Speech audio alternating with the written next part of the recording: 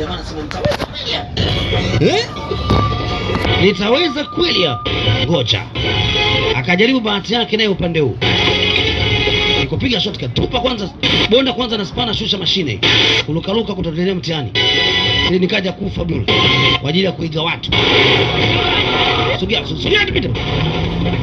Jomba yuko barabarani sasa.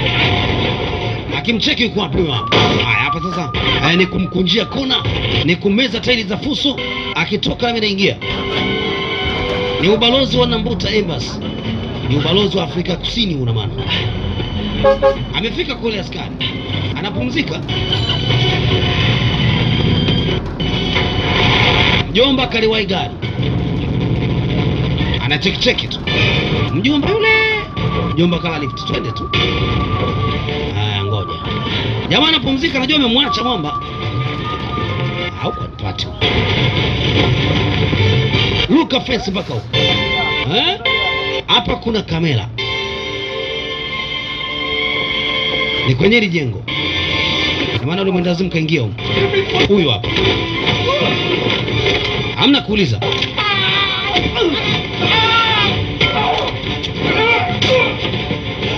Anamtaka huyo asiingilie mtu ugomvi. Yeye ni James Bond na kibali cha 007. Popote katika dunia anaingia kufanya tukio, wajomba kabonyeza alamu kwamba kuna mtihani wameingiliwa. Bwana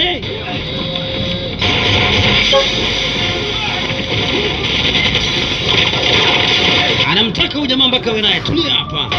Tunaondoka wote. Kuda dadeki. Kachezea shaba ya mguu.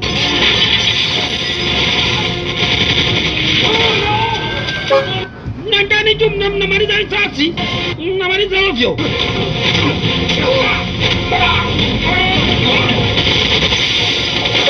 Wanapiga ovyo hata warengi bana.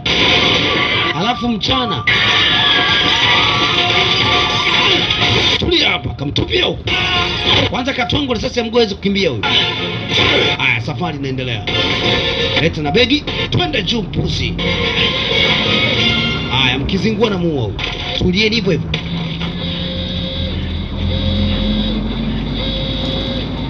Anakuja kiongozi.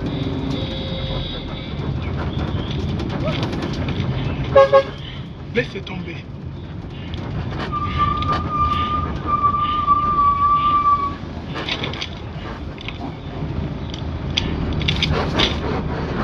Bunduki kiko chini.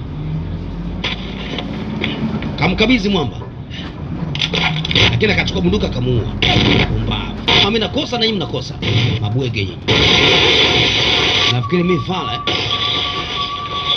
Wewe ndio bwana James Bond. Wanakuja kushtuka baadaye baada ya kimuemue cha yale magesi kulipuka. Imekwaje?